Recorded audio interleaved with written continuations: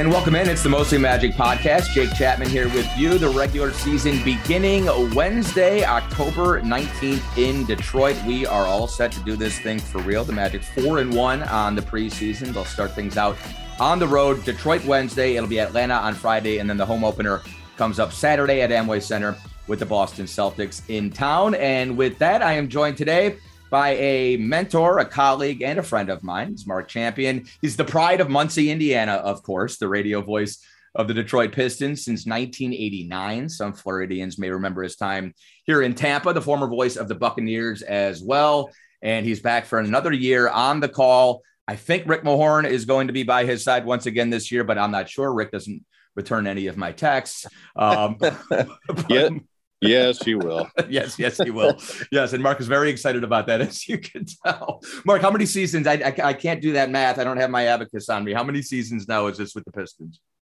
This will be 29. 29. Yeah, back in the day, I started out, I didn't do a full schedule. I was doing Detroit Lions, and back in those days, the television was a little different for the Pistons. There were two different outlets, and so I didn't start doing the full 82 until later on, but I've been doing the games for that long.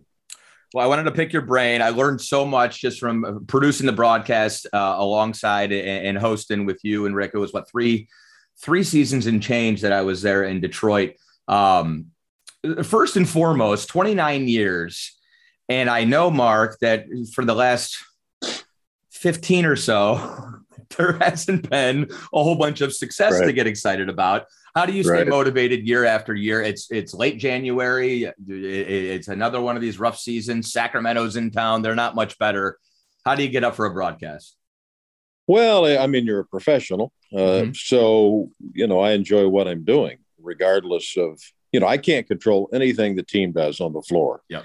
I haven't missed a shot in my career. I'm 100%. 0 for 0. So I can't control any of that. What I can control is trying to paint the picture for the fans and bring the best possible broadcast without being a, quote, homer to where you just ignore some of the negative things that are going on. I mean, our fans, as you know, working here, our fans in Detroit are amazingly tuned in to the sports world. You can't fool them about anything. So, you have to be honest. And that's always been my mantra throughout my broadcast career, is to be honest, but to also understand I work for the team. So there are some parameters within there, but it hasn't been a problem. The interesting thing, last year, even though we only won, 23 games, it was an interesting year. It was an entertaining year. We had a lot of young kids. Cade Cunningham's rookie season, we were very competitive. We didn't get blown out of hardly any games. We're in it into the fourth quarter, and we just didn't win. And the fans, however, started, there was a little buzz late in the year about this team, and the fans started, their interest levels peaked. And so that's helped lead into this season, especially with the addition of Jaden Ivey and Jalen Duren. So it's a little different than some teams that are just bad and they're not going anywhere. This team has so-called, they hit the rock bottom, and now they're back on the way up with a lot of young talent.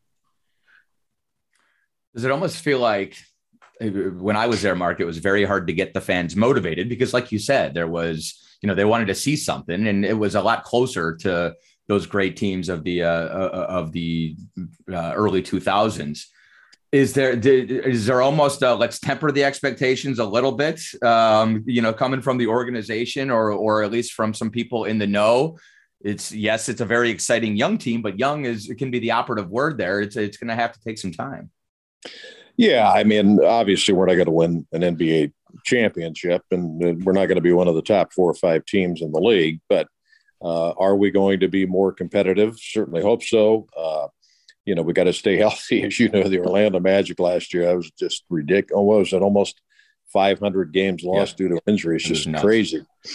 So that'll be a key for this team, and just continuing to progress.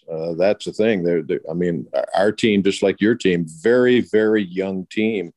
And the one thing Troy Weaver did this offseason is that he did add some veterans. He felt like perhaps they went a little too far with the young players. So they've added Bogdanovich and Alec Burks and Kevin Knox and Nerlens Noel. Of course, Corey Joseph is still here. So that's a pretty good core of veteran players to go along with these young guys. And I think it's a nice mix, and we'll see if it works. Yeah, having that balance is always important. You can't have all kids. And certainly I feel like Corey Joseph has been sort of one of those voices. Having a guy like Dwayne Casey, obviously, I think can sort of accelerate the growth.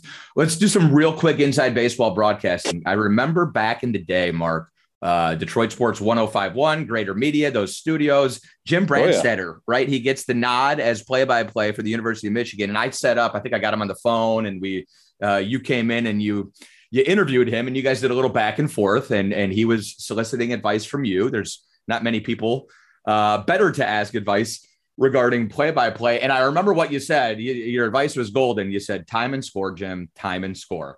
Is that what you would tell me? Is that, I mean, it's pretty basic. If you get nothing else right, if you give the score, you're ahead of the game, because there's nothing more irritating than fans. And I find this to be the case when I tune in sometimes, to turn on the radio and you have to wait 10 minutes to find out what the confounded score of the game is. That should never happen. Ernie Harwell, the great Ernie Harwell, had an egg timer. He had a 30-second egg timer, and he would flip it over. And then as it was running out, time to give the score. In baseball. Basketball is a little faster paced, obviously. So I don't let a half court go by without giving the score, one way or the other. And you can't give it too much. I know sometimes as an announcer, it seems like, gee, I'm giving the score. No, you can't give it enough, and you can work it in a lot of different ways. But that's the big thing. And the other thing was, back in my days with the Lions and Barry Sanders, it was a great example of not going too crazy. I mean, some of Barry's best runs were like 3 yards, right? 4 yards. I mean, he made some of the moves that were just, so you've got to temper your excitement. I know Brian Davis, who was the former voice of the Seattle Supersonics, a friend of mine from Chicago, and he said, and I'd given him the advice of, temper your excitement. There are areas where things are excitable and you can get excited, but, a 2-yard run is not exciting. It can, unless you're Barry Sanders. But for the most part, you have to temper your excitement as well, but keep your energy level up. So it's a balancing act. You got to keep your energy level up, but you also got to balance, not going crazy on every place. I've already experienced some of that. The time and score thing is interesting because as you're doing it, you're ticking and you're sort of going, okay, it feels like I'm doing it a lot. But I think if you figure out ways to vary the delivery, then you won't sort of have that internal internal repetition that you're thinking about. But radio, I love radio, and I've done TV, but I love radio because you're the artist. You got a blank canvas every game.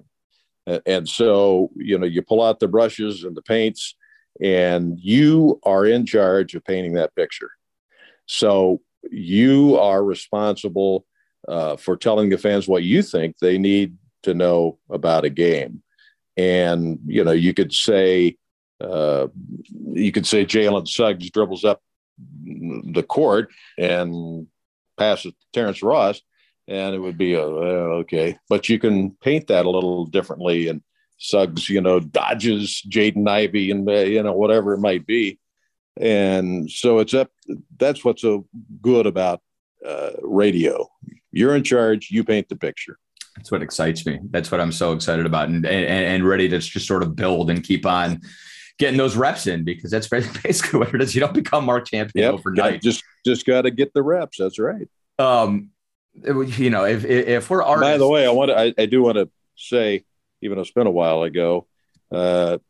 Jake filled in for me. I had some heart surgery back in 2016 that knocked me out for, I don't know what it was, a couple of months. And so Jake took over as play-by-play voice during that period of time. I'm not sure how many games it was, but it was a pretty good chunk of games. And, that was great reps for you. Little did you know that would come in handy, huh? I kind of had a feeling it would eventually. It was an experience that you can't, you just can't put a price tag on that. And it was one of those Mark, the thing about that was, and this is such a good lesson, I think, for any broadcaster, is I didn't really have time to think about it and get in my own head about it. It happened quickly. All of a sudden, it was a few days later, I was doing a call. And yep. I think sometimes just jumping in both feet is the best way to, I think it was the second experience, something like that. I believe it was the second game of the season. Because, I think you called the opener. Because and then, Toronto up in Toronto, and that was it. Yep. And we shut her down for a couple of months. Yeah. Well, I appreciate all the advice, obviously, and everything I learned from you over that experience, and then over the 3.5 years that I was there. So if we're artists, then our brush or our tool is our voice. And I don't know if you can hear already, Mark, but I'm watching my Guardians on Saturday night, and Oscar Gonzalez, it's a game-winning base hit. And I'm sitting there yelling in my house, and I had to remind myself, slow down, buddy. You can't do this. How about some practical advice for protecting the old voice over the course of 82 games? That's a good question. I mean, I battle. In fact, I'm just getting over a little sinus allergy type thing. That's the one thing that gets me every year when the leaves start falling. Yep. But the old tea, honey, and lemon always works. Other than that, I mean, I've been very blessed not to have had any issues. The only other time I can ever recall having laryngitis was doing the Lions. We were playing the New Orleans Saints down in the Superdome, and I literally had no voice. And so all I did was handoff Sanders 2 yards, and that was, I did the old Pat Summerall call and let Brandstatter do most of the talking, but other than that, I've been blessed not to have had any issues with it. But I'm not sure that'd be a good one for advice, but the tea, honey, lemon thing is always good. The old tried and true tea, honey, and lemon. I think, if nothing else, the idea of protecting my voice and shutting up when I'm not on the air over the course of the season, my girlfriend will be happy about that. So I think that's probably but here's the thing. Here's the thing about that. Your voice, it's a muscle. Yeah, that's a good point. And how does a muscle get stronger? By using it. So it's not necessarily being quiet. It's just, not yelling and screaming maybe, but it is a muscle. I find in the off season, by the time the season rolls around, my voice is not as strong as, now I'm 72 years old, so that could be the big reason, but my voice is not as strong as it will be once we start calling basketball. Interesting. Because the muscle's starting to work again.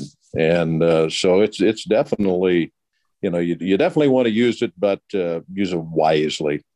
Last thing, as far as the broadcasting stuff goes, NBA broadcasting, basketball broadcasting, what is something that I might not be anticipating, or something that might trip me up, something that people just don't think about that can be really difficult about calling games? Wow. Well, in our world of radio these days, it's just where a lot of the locations are. Yeah. And of course, in Orlando, you're very high, but you're used to it now. That's the one. I mean, there are some locations in the league, in Boston, we're literally in the corner of the arena. Yep, and there are a couple of spots there where you simply can't see something. And so there are a few of those. Denver is not a great place.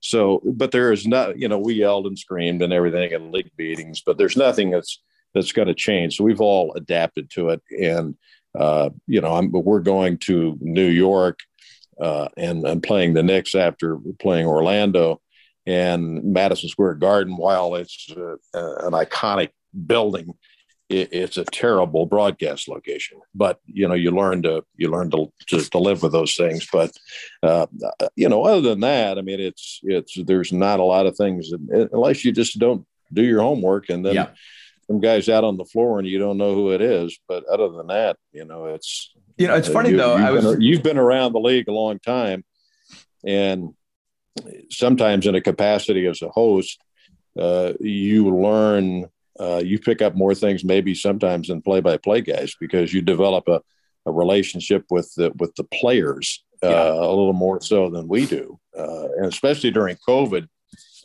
we had guys come and go, never met them. I know, never met them. And luckily this year, the league is opening up the locker rooms to us.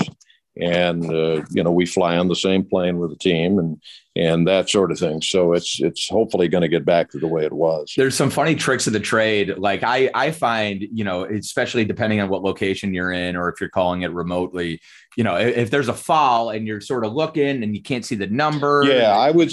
But Jeff Turner gave me a great piece of advice. He said, just look for the guy whose hands are raised to the sky. Like, what did I do? Chances are none of them have ever committed a foul. When Tayshaun Prince was here, he was a classic. I don't know if you remember seeing it. He would just hold his arms out. And when in doubt, it's on 22, right? I would say that's a good one to bring up. I would say another thing is never to guess. Yeah. Especially on injuries. Just don't guess. And really the same way on fouls or turnover, whatever the infraction may be. Less can be more. Unless it is just obvious. Don't guess, because the more somebody might be watching on TV, listening to you, they see and they go, well, yeah, moron, it's an offensive foul. But you're in a position where you can't tell because you're at the top of the building. Right. And, they're seeing it from the 50-yard line. So that's the big thing. It's just not to guess. Yeah. Speculating. And then the sound of backtracking on what you just said that's never ideal. All right. Tell me about the team. I almost feel like you guys are a year ahead of us, right? You got Cade going into year 2. You've got some other really exciting young talent. Feels like everybody's excited about Ivy and Duren. And then you go and you make a few moves and bring in some veterans. And so I think the expectations are a little bit ratcheted as opposed to where we are, but obviously a whole bunch of young talent on both teams and a lot of excitement in both cities. What are you expecting to see? And I guess let's just start with the backcourt. How special can those two guys be? Well, I think it's interesting in the preseason. They're still trying to figure it out. I think Cade Cunningham struggled a little bit in the preseason, just figuring out, okay, am I the primary ball handler? Is Ivy the ball handler? So I think once they get that figured out, it could be pretty spectacular. A 1-2 punch. I mean, Ivy is so quick and he's a good finisher. So I think they're going to be something special once they figure it out. It really hurt when Marvin Bagley went down with the knee. I think he probably would have been the starter at the 4. And now he's going to be out 3 to 4 weeks. So that hurts. That may, push ahead Jalen Duren's performance, and he gets in there and plays a little bit more. And Bogdanovich started a couple of times in the preseason, so that's an option. Although I frankly think he's better coming off the bench. But this team is, they're a year wiser, and they still have to clean up the turnovers. Too many turnovers in the preseason. But once they do that, I think they're going to be a lot better. There's something with Cade that feels like if he figures this out, whether it's the jumper or turnovers or something else, if he can clean this up or if he can accelerate the learning curve here, it's going to kind of unlock everything else. Yeah. I think once he, last year he was just playing. He was just playing basketball.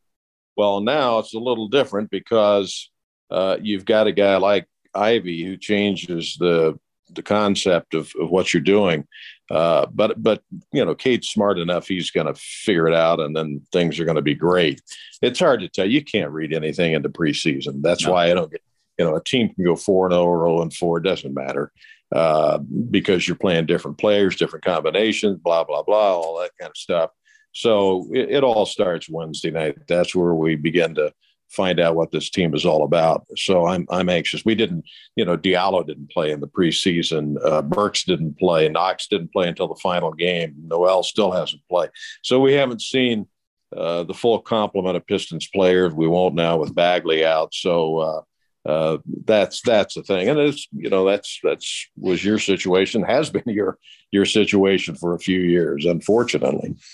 It can be so tough when you have so much young talent, and then it's the start and stop and in and out of the line. We got to build familiarity, and especially with a backcourt as young as your guys is, you got to have the same guy setting you screens and get used to that sort of rhythm. And it can be really tricky when you're sort of learning on the fly.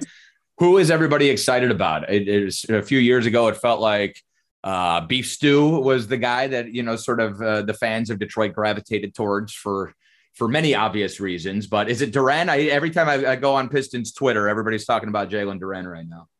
Well, no, actually, it's Jaden Ivey. I mean, I think I think he's the guy that's I think people are I don't know why they're pleasantly surprised, but because Duren was a heck of a player. I mean, the thing about him, you stop and think about, is his coach in Memphis was Penny Hardaway, and his two assistant coaches were Larry Brown and Rasheed Wallace. That's pretty good right there. And I asked Troy Weaver about that. I said, is that a factor in why you took the kid? And he said, no question. Yeah, no question. He understands the game, even though he doesn't turn 19 until the mid part of next month. He's the youngest player in the league. And if you looked at him, you'd say, whoa, I don't know how much more growing he's got. But he already has an NBA body, and his offense will come. There's one thing about he can rebound once he figures out the speed of the NBA, and then develop his offense. But right now he is a big time rebounder and takes up a lot of space, guards the rim. So I'm excited about him and Ivy.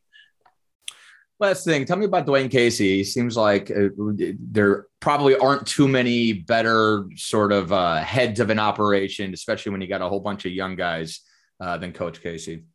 Oh, he's the best. Players love him, but he's not. I don't know.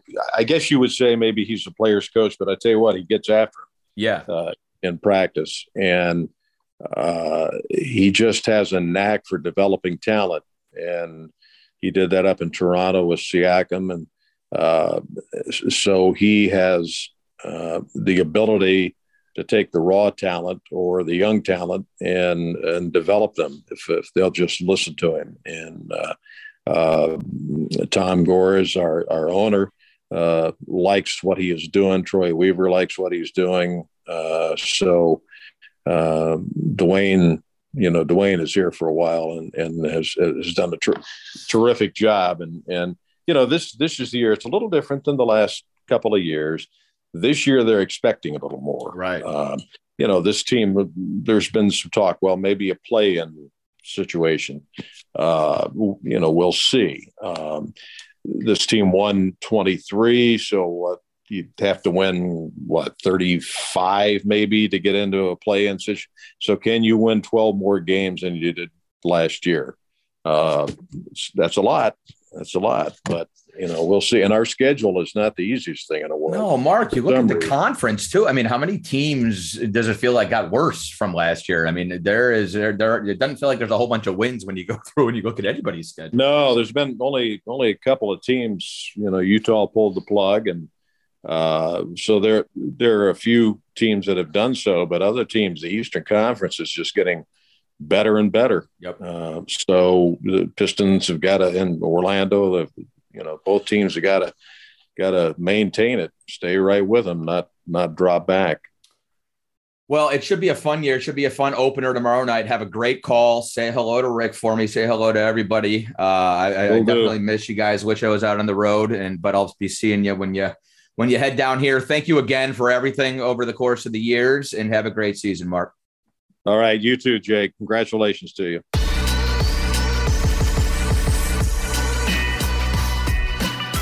And welcome back in the Mostly Magic podcast. The Magic and the Pistons getting things started for real this week. It'll be Wednesday, 10/19 at Little Caesars Arena in downtown Detroit. One man who will be there is my guest for the podcast this week. It's a double feature, Johnny. I didn't tell you that. I spoke with Mark Champion as well. So I got a little Motown double feature action. Johnny is, we go fairly way back. Johnny's with Bally Sports Detroit, filled in. How many games did you do in place of George last year? 17 to close out the year, and then a couple during the year. So somewhere in the low 20s range. So filling in for George, the great George Blaha on the call. I was able to listen to a little bit of it. You did a great job. I do want to ask you about that. I want to ask you about the Pistons team, but I also wanted to ask you, you and I were at league broadcasting meetings in New Jersey together this year, and we were talking a little bit about the business. I think we both have very interesting perspectives. I think you and I are both right on that sort of borderline of we're old enough to remember how broadcasting used to be, especially sports broadcasting, media in general, newspapers and terrestrial radio and all of these things. But we're young enough that we sort of anticipated as we were coming out what the business was going to look like eventually. And we've been able to navigate that. So if you would just introduce yourself a little bit to our listeners down here in Central Florida and wherever they may be. And just take me through, we don't have to do the whole thing, but just your professional path, how you got to where you are. Yeah, appreciate it, dude. And nice that we're double dipping. If I'm in the same vein with Mark Champion, we're doing something right, brother. My Rolodex is strengthened from my time in Detroit. That's for sure. Yeah, so I got here in 2015. So that was the first season I came in. Obviously, once the season had already begun, but that was the first year I came into it. But graduated from Ohio University and a proud Bobcat alum. Yeah. Well, I still do love Ohio State. And a lot of people wonder how I could love one team, even though I went to school somewhere else. And I said, well, I didn't become a sports fan when I was a freshman in college. Right. Started long before. A very good anyway, right. That's and especially in Ohio, if you went to, I don't care if it's Bowling Green or Toledo or OU or Akron or Kent, you're generally a Buckeye fan as well. You either are or you aren't. So anyway, but it's not a popular choice in Detroit. I'll just put it out there. It's just not a popular choice, whether it's Ohio U or Ohio State. So I've heard. Yeah. But went to school there and then bounced around like we all do. Like you talked about, everybody has a unique path and I wouldn't trade mine. I don't think most people would in life. I think people would cling to their story, but as you're going through it, it doesn't necessarily align with what your vision, right? So I thought I would graduate from OU 2005. And then I'd be working at ESPN within 6 months. Didn't play out that way. ESPN turned out to be WKAG in Hopkinsville, Kentucky. Oh, yeah. Which turned into Topeka, Kansas, which turned into Kansas City, Missouri, which turned into Detroit, Michigan. So a pretty good tour of the New South and the Midwest. And but grateful for all of it, man. Like working in local TV for more than 12 years gave me a great perspective. The one-man banding and really grinding, right? Covering, I say grind. Somebody laughed at me one time, like, yeah, you're really grinding, but you do grind. I mean, you're shooting your own stuff. I don't think that's fair. I see the way people work in local television now. Yeah. I know a lot of them. I mean, I don't care if it's fun, what you're talking about. It's a lot of work.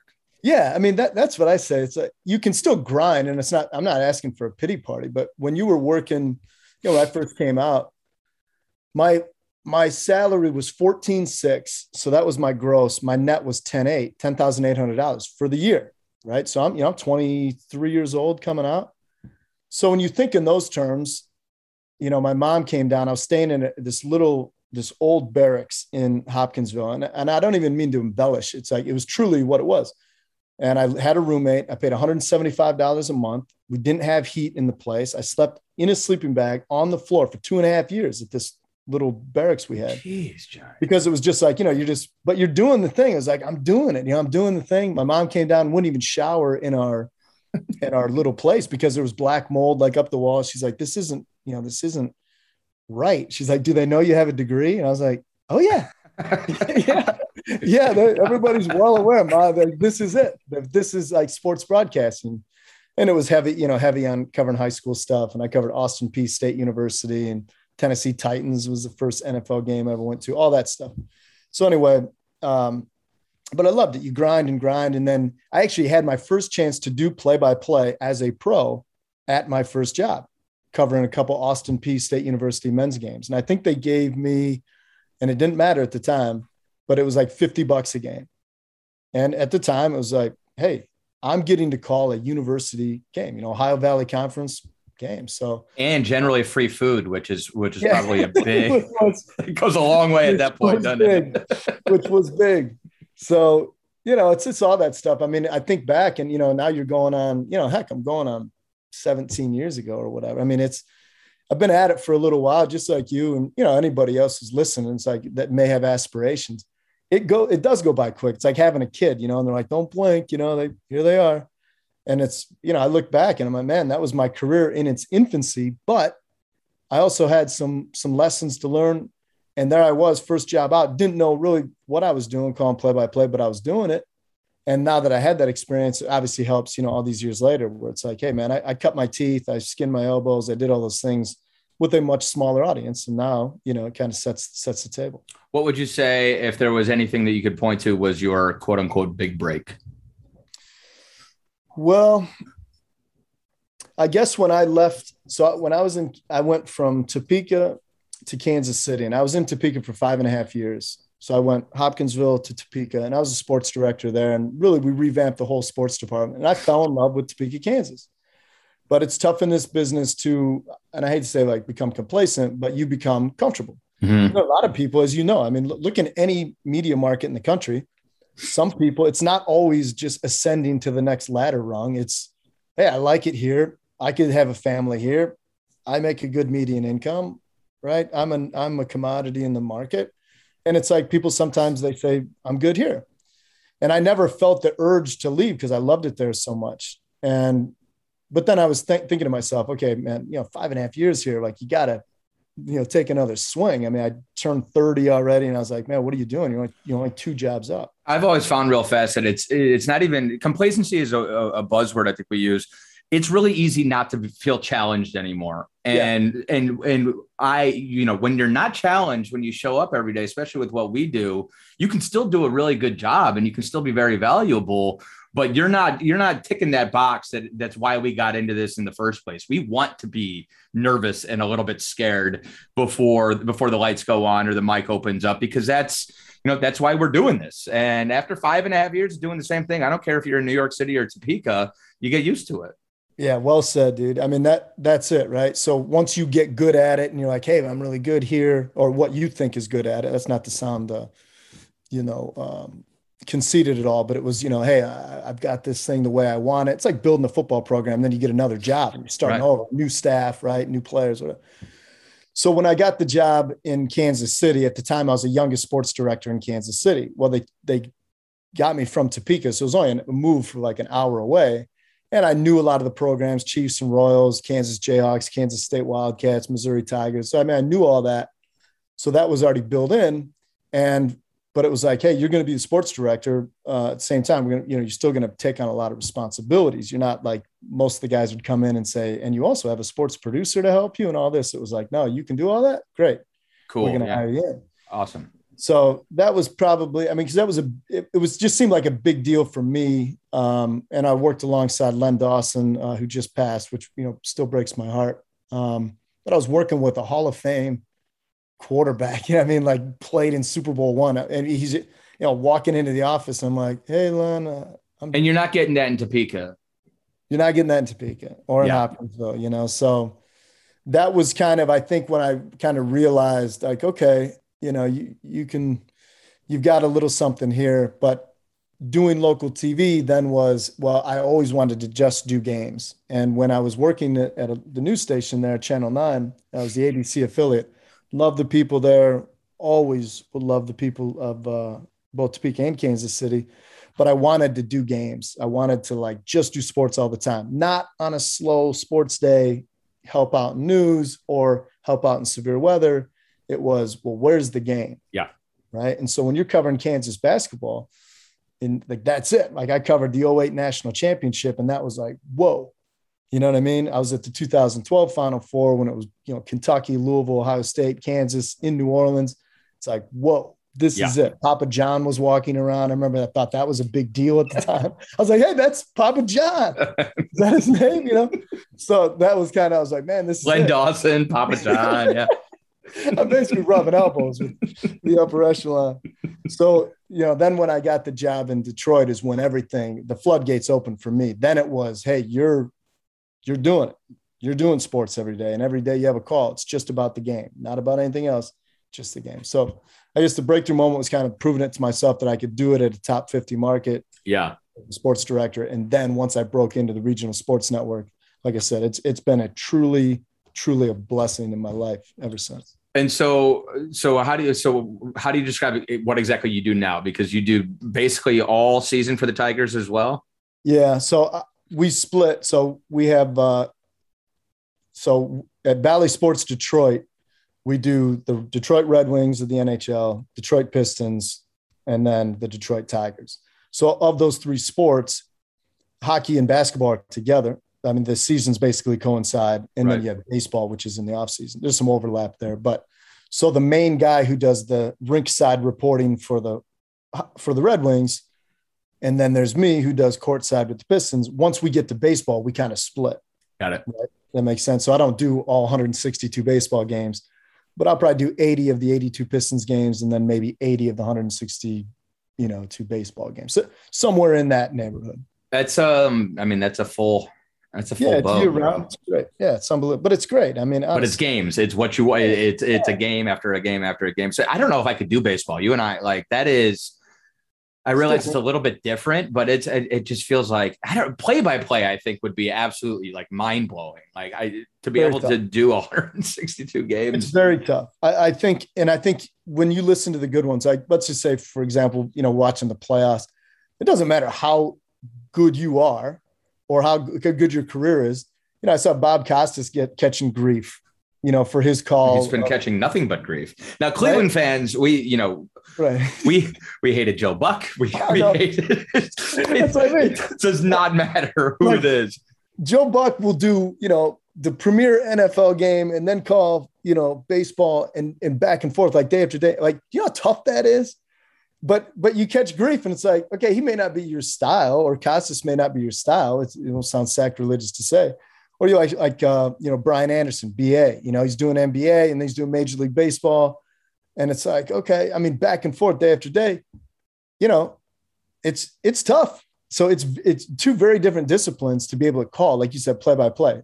Sideline reporting is, yes, it's very different, but I mean, your lines of questioning would be similar to the athletes. But it really is. I love doing play by play. I know you do too. And it's like to one night do this sport, next night do the other, and do it well at a high level and still catch grief. It's like, well, never going to please everybody. Yeah, exactly. What a good lesson for you and I. Okay, Bob Costas and Joe Buck are can't escape it. So I'm pretty sure there's going to be probably the best lesson is if nobody's complaining, that's when you should get concerned, because that means nobody's listening or watching. What when you filled in last year, obviously it's a little different play by play, but I asked Mark, I was just like, give me some pointers. What do I need to know? What caught you off guard last year? What was something where you were like, oh, I'm ready for this, and then probably there was no chance you would have anticipated it? I would say so. We were fortunate that the majority of the games I got to call were on site again. So as many aspiring broadcasters, when you say, hey, when I was younger, I used to practice in front of my TV, right? A lot of people would say that. I think a lot of people did. I mean, if I watch a game, let's say if I were to watch, Major League Baseball postseason, I don't necessarily sit on my couch and orate the entire game, especially if my girlfriend's over. Yeah, that's because it's a little weird. It's a little self-serving, and let's be honest, she hears enough of it. Right. So, but if I'm on my own, I'll do it, right? And so I'll go through that. Well, when COVID hit and we were calling games remotely, so I remember I was doing Pistons, Toronto Raptors. Everybody's in Toronto. I'm in Southfield, Michigan, in a studio with Greg Kelser. There's 1,000 people could tell you a similar story. But it was, how do you harness the energy? Because you're not hearing all the acoustics and everything and the ambient sound in your headset. It's you, the analyst, a stats guy, sitting 10 feet away, holding up a whiteboard, and you're watching on a television monitor. So it's to say, hey, you only get a few opportunities to do these games. Can you do them at a high level and convince everybody at home you're on site? Why can't they? Shouldn't they have piped in Nat sound for you? I think there was, but it's different when you're in the arena, you feel 100% because they're like behind you, right? I mean, when you're at an arena, it's like, you still get a great game experience when you watch on TV, but if you went to a game by yourself as a fan, it's a totally different. Everything in your body's different. What you see 100%. Is different. What you hear. So I would say that was the one thing where I was glad that I had the practice of doing it at home. Yeah. But then truly that became the practice where it was like, hey, can you do it? And it was, yeah, I've done that before. Now there's going to be a great audience that's watching. Can you do it at a high level? And, jury's still out, but I think we made it through. You made it through. I always think too, and this might be a good lesson for young aspiring broadcasters, like just do it, just freaking do it. Just jump in, because the more you think about it, because there's always something's going to go wrong. Nobody has ever put forth a perfect broadcast. And so the more you get in your head about what can go wrong, and this is why I think I'm a good producer and behind the scenes programmer, because I do anticipate all the things that can go wrong. But when it comes time to turn off that part of my brain and put on a show, you better, you just got to do it. You just got to jump in and do it and trust everything that's gone into it. And sometimes that can be prep for the actual game you're talking about. But a lot of times it's the 17 years and the time listening to Joe Tate in the back of the Honda when I'm 9, a lot of it's just up there. Like you just got to trust that you're ready for this moment, period. That's it. Right. So that I always say the great ones, I feel like it courses through your veins. It's different. Most of my family, I have 3 sisters and a brother. I always said, if there was never another baseball game played tomorrow or basketball game, it might take them a calendar year to notice. Right. Me, it'd be, wait, what? So, but it is always coursed through my veins since I was little. Sports always meant, it was just different. Right. So it's just different. So when you talk about the experience, like you at 9 years old or whatever, all that stuff is ingrained somewhere. You don't always have to have a great story where it's, where, hey, I'm sleeping in a barracks. I mean, that is a great story. No, but you know what I mean? Like sometimes it's not a seminal moment that, proves it to you. It's that culmination of, hey, I probably watched 1,000 different basketball games and I've heard Marv Albert and I've heard Mike Breen and I've heard George Blaha and I've heard Jake Chapman.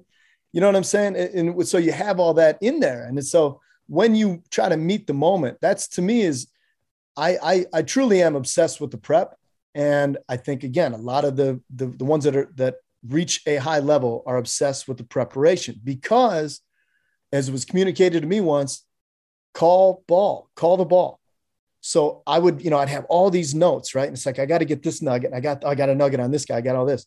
The longer your eyes are down looking at everything that you've prepped and takes away from what's happening on the field, when that moment hits, whatever it is, Oscar Mercado or whatever, it's like when that moment hits, you have to call it and meet the moment and not be down at your notes to give some nugget of information. Doesn't matter. Yep.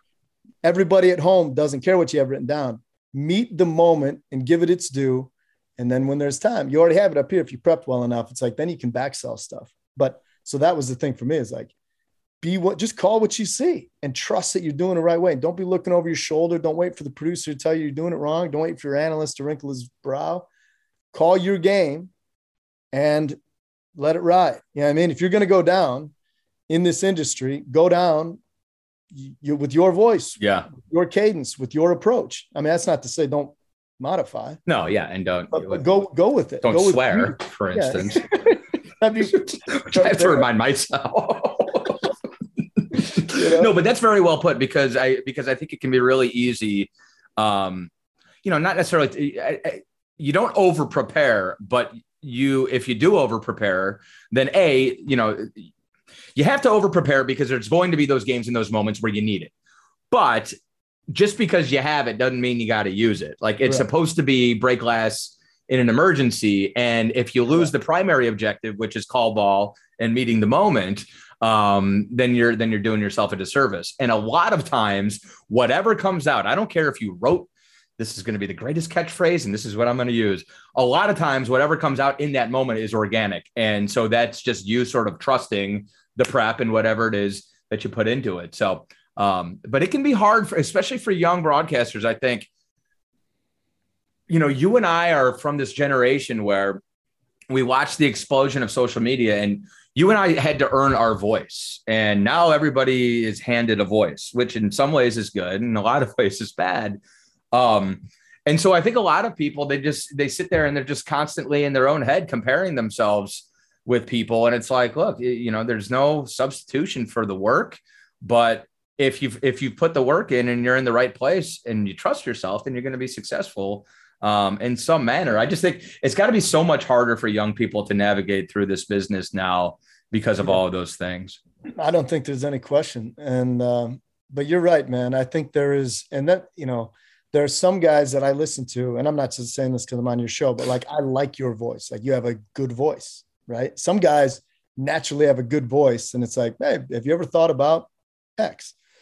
Others, like, I think I have a very pedestrian voice where you would say, well, it doesn't really stand out. You're like, oh, but he says he's got sports running through his veins. He wants to do this. And you're like, well, it's an uphill climb, son, because I don't have the pipes that, some other guys might have. So, and that's I'm not feeling sorry about it, but it's like some guys, you're like, God gives you, right, the larynx and vocal cords. And it's like, well, why don't you try doing some broadcasting, And then the rest of it was like, well, hey, why don't you try to cut through, even though you didn't play in college or in the pros or any of that stuff. But I think you had mentioned about catchphrases and everything else. Look, when we're all younger, I remember I jokingly in a class at Ohio U tagged one of my stories that I had done for one of our news watches, one of our student run telecasts. I tagged it, Johnny Kane, ESPN. There's a joke. And my professor paused the VHS. Yes, we were using those. Paused it. And he said, what was that? And I'm like, oh, just, Johnny Kane, ESPN. That's not what we are. And I was like, no, I know. I was just messing around a little bit. He's like, why don't you take it serious? And it was like a good lesson for me because I wasn't ready for that. I mean, because I was used to watching the Stuart Scotts and some of those guys. It was like, hey, you got catchphrases and you're fun and ESPN and I was like Sports Center, and that was it. That was everything. But who was I to think that some 20-year-old college kid, and I'm gonna start tagging my stories with it like I was ready. Hair's hanging low. I'm sure I was burning a cig on the way to class, like just living my best life. And it was like, hey, don't be cocky. You know what I mean? Like take it serious what you're doing here. This is Newswatch. Or whatever you'd called it. So, you don't have to have a catchphrase. I know some people, I feel like, well, that's going to separate me. I always say what'll separate you are your habits. And then when you meet the moment. So don't try to be different. Don't try to change your voice. Don't try to, come up with something creative about, 3 different players in this game that, if they hit the game winner, you can go to there. Let it happen. Like it'll you'll sort yourself out. And if you naturally approach it with the right discipline, right, the appropriate amount of respect, and you meet the moment when it happens, it's like, that's how you'll be remembered, like, you know what I'm saying?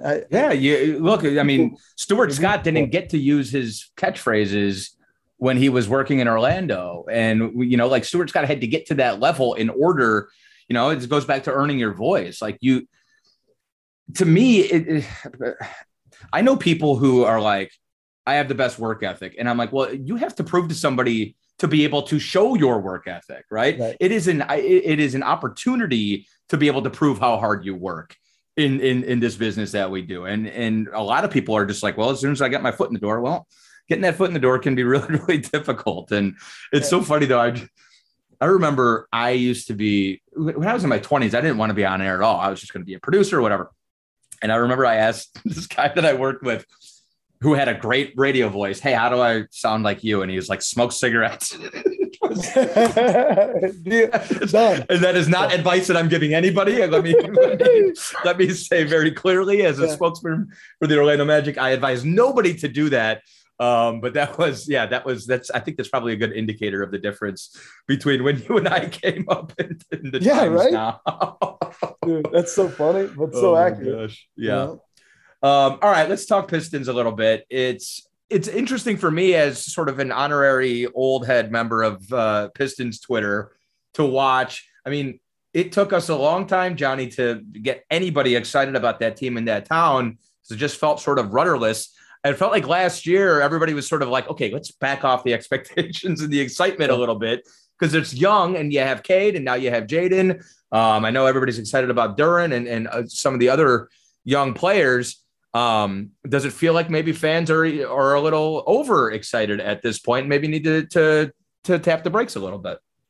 Well, if they were, and then they watched the preseason, maybe they, Okay. they realized that, hey, this isn't going to happen overnight. And nobody promised that anyway. I mean, from the top down, it's a good thing to be excited. I would say that to, hypothetically a Cleveland Browns fan, for example, going into the year, right? Yeah. I mean, somebody, you say it's good to be excited. If you go into a year with no expectation, well, what the heck? Yeah. I mean, what are we doing? So, look, there's one team that hangs the banner and everybody else is chasing. And then there are other teams that, when you're waffling in mediocrity for a long time, it can be tough. There are diehards, and I get it, and I respect the ones that are. But you always want your team to compete. And so the reality is this roster in its current construct is going to be a ton of fun to watch. Will they be competitive? Yeah. Are they going to win 50 games? No. And so there's where the expectation is. When people have asked me, oh, I heard the Pistons are going to be better this year. I said, they will be. How many games do you think they'll win? I said, maybe 5 more. Yeah. And last year, that's a big difference. And that is a big difference. 23 games. Yeah. I mean, but that's a reality. It's incremental growth. And you'd say, hey, in this sport, especially in the NBA, when you watch, you can be competitive and you might be in a 2-possession game with 2 minutes left. But there's a reason why teams that are ready win those games. Yep. And so we, being the Detroit Pistons, and I hope I'm wrong, maybe aren't quite ready yet to contend for a top playoff spot. Is a play-in spot a realistic expectation or a realistic hope? Yeah. Should we be fighting for a playoff spot? Yeah. But look at the rest of the Eastern Conference, and I know you know this. So everybody pulled the schedule out, and then you look at the 82 games and you say, okay, circle them for me. Like somebody said to me, hey, man, I think we'll win 40 games. I said, circle them. Yeah. Because who else regressed in the East? Not a lot. Everybody that's that much closer to the title tried to make off-season moves to get that much closer to being Boston, to being Brooklyn, right? To being Philly. So, where does Detroit fall in that? Where does Orlando fall in that? Right. I mean, we're in different stages of the restoration process. So I think it's going to be a fun year. I don't think expectations are too much. People want to watch competitive basketball and they want to watch young players that you can believe in. And we have that young core, that young nucleus, likable guys, athletic as all get out, that will compete. We might lose a lot of tight games and might not win 50 games, but it'll be a watchable product. No doubt. I think KC helps. I think Weaver helps. I think they've both done a good job of garnering some of the goodwill. Obviously, when you get the top pick, everybody's going to be excited. He delivered on expectations. And then, you ended up with a pick in a draft where it was, it felt like, okay, Jaden Ivey is kind of perfect here. Yeah. In a spot where maybe, what the 5th pick can be, that can be a little bit different from year to year. Would you say Ivey is the guy that everybody's just like sort of over the moon about right now? Yeah. We're supposed to get him at 5. I mean, I would have said even going into the draft, that's no knock on Banchero or Chet or anybody else. But I said for this particular team, if we picked anywhere between 1 and 5, I would have taken the highlighter and gone over Ivey a couple of times. Now it's me, and I'm not making those decisions. So I remember I was in Phoenix. I think it was in Sedona. No, I was in Sedona, Arizona, and hiking in a mountain when I found out we got him, whatever. Nice. And I was like, whoa, and I'm like flipping out in the car, and my girl's like, what? I'm like, Jaden Ivey, like, we got him. So he just, with his DNA, I mean, he's got Detroit in his DNA. Yeah. He says he wants to be a Piston for life. A lot of young guys say stuff that, the fan base will eat up. But I mean, like with his mom's ties here, his grandfather, played here, the Lions. I mean, it's like, it's legit. You know what I mean? So he wants to be here. and fans are stoked. And when you watch him, you'll see him up close. I mean, he's not quite there yet, but he's got stuff you can't teach. You know what I mean? Like, special player. And I do think, and we can end on this, I do think there is something unique about a guy that Detroiters are excited about, or at least that Detroiters think gets us. And it doesn't have to be all the history. There's some guys who come in from Texas, Cali, Florida, wherever, sure, but feel like they sort of get that. And I hate when it's like, oh, lunch pal, blah, blah, blah, blah, blah. But there's an element of toughness. And this goes back to the 80s and the Bad Boys, that like that there's something that they expect from their Pistons. Yeah. And some guys get it and some guys don't. And it seems like Ivey's he gets it. That's a great way to say it, man. Look, I've worked in some good sports towns, Topeka. Shouts out. But, and you could go anywhere across the country, right? I've got friends that work in Philly, Chicago, Pittsburgh, all that stuff, There are great sports towns everywhere. Atlanta's, I haven't lived there, but, I'm sure it's, great sports town. We have our moments.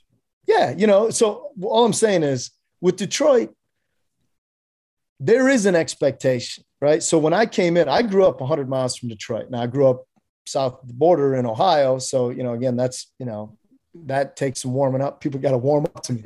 But what I'm saying is I grew up watching the Bad Boys. So I understand what Detroit DNA is, right? Well, half my buddies in high school were diehard Detroit Lions fans. You know what I mean? My aunts and everybody loved the Tigers. It's like there is a love affair with their sports teams in Detroit. And to your point about the right attitude of their star players, Barry Sanders, Isaiah Thomas, right? I mean, there are guys where you say, yeah, right? Stevie Y, like, yeah. So who is it in this iteration of the Detroit Pistons? Who's that guy? Cade has done a great job of being kind of the torchbearer on that. Now you bring in his cohort, it's almost like Batman and Batman. Yeah. You know what I mean? Where now you have Cade and Jaden in the same backcourt. And it's like, man, who do you love more? You're like, both. Yes. So both of those guys kind of have that, within them where it's like, yeah, that's a guy that I can get behind. When in doubt, put on some buffs. And that's like, I feel like that's all. That's a wrap. It's easy peasy. It's a wrap. Well, it's great to catch up with you. It was great to catch up with you in Jersey. I'm glad we could do this. I'm hoping at least one or two aspiring broadcasters will get something useful out of what we discussed here today. Best of luck to you. We'll see you. I don't think you guys come down this way until like March or April or something like that. Maybe February. Yeah, I think March, maybe. All good, man. Well, I appreciate it, dude. Godspeed and continued success in all you're doing. Yeah, definitely. Thanks so much. Johnny Kane, what's your Twitter handle for people who want to follow along? I think it's at Johnny C. Kane. Johnny C. Kane on Twitter. The great Johnny Kane, Bally Sports Detroit. It's at Johnny Kane TV, if it matters. How do you not know off the top of your head? You really are just an old-time television broadcaster. I love it. He's like oh, good. Appreciate the plug. Yeah, Ron Burgundy over here. All right. Have a good season. We'll talk to you soon, okay? All right, brother. Take care. All right, there he is. Johnny Kane. Jake Chapman here with you. It's the Mostly Magic podcast. We're back next week with another edition. Have a great week, everybody.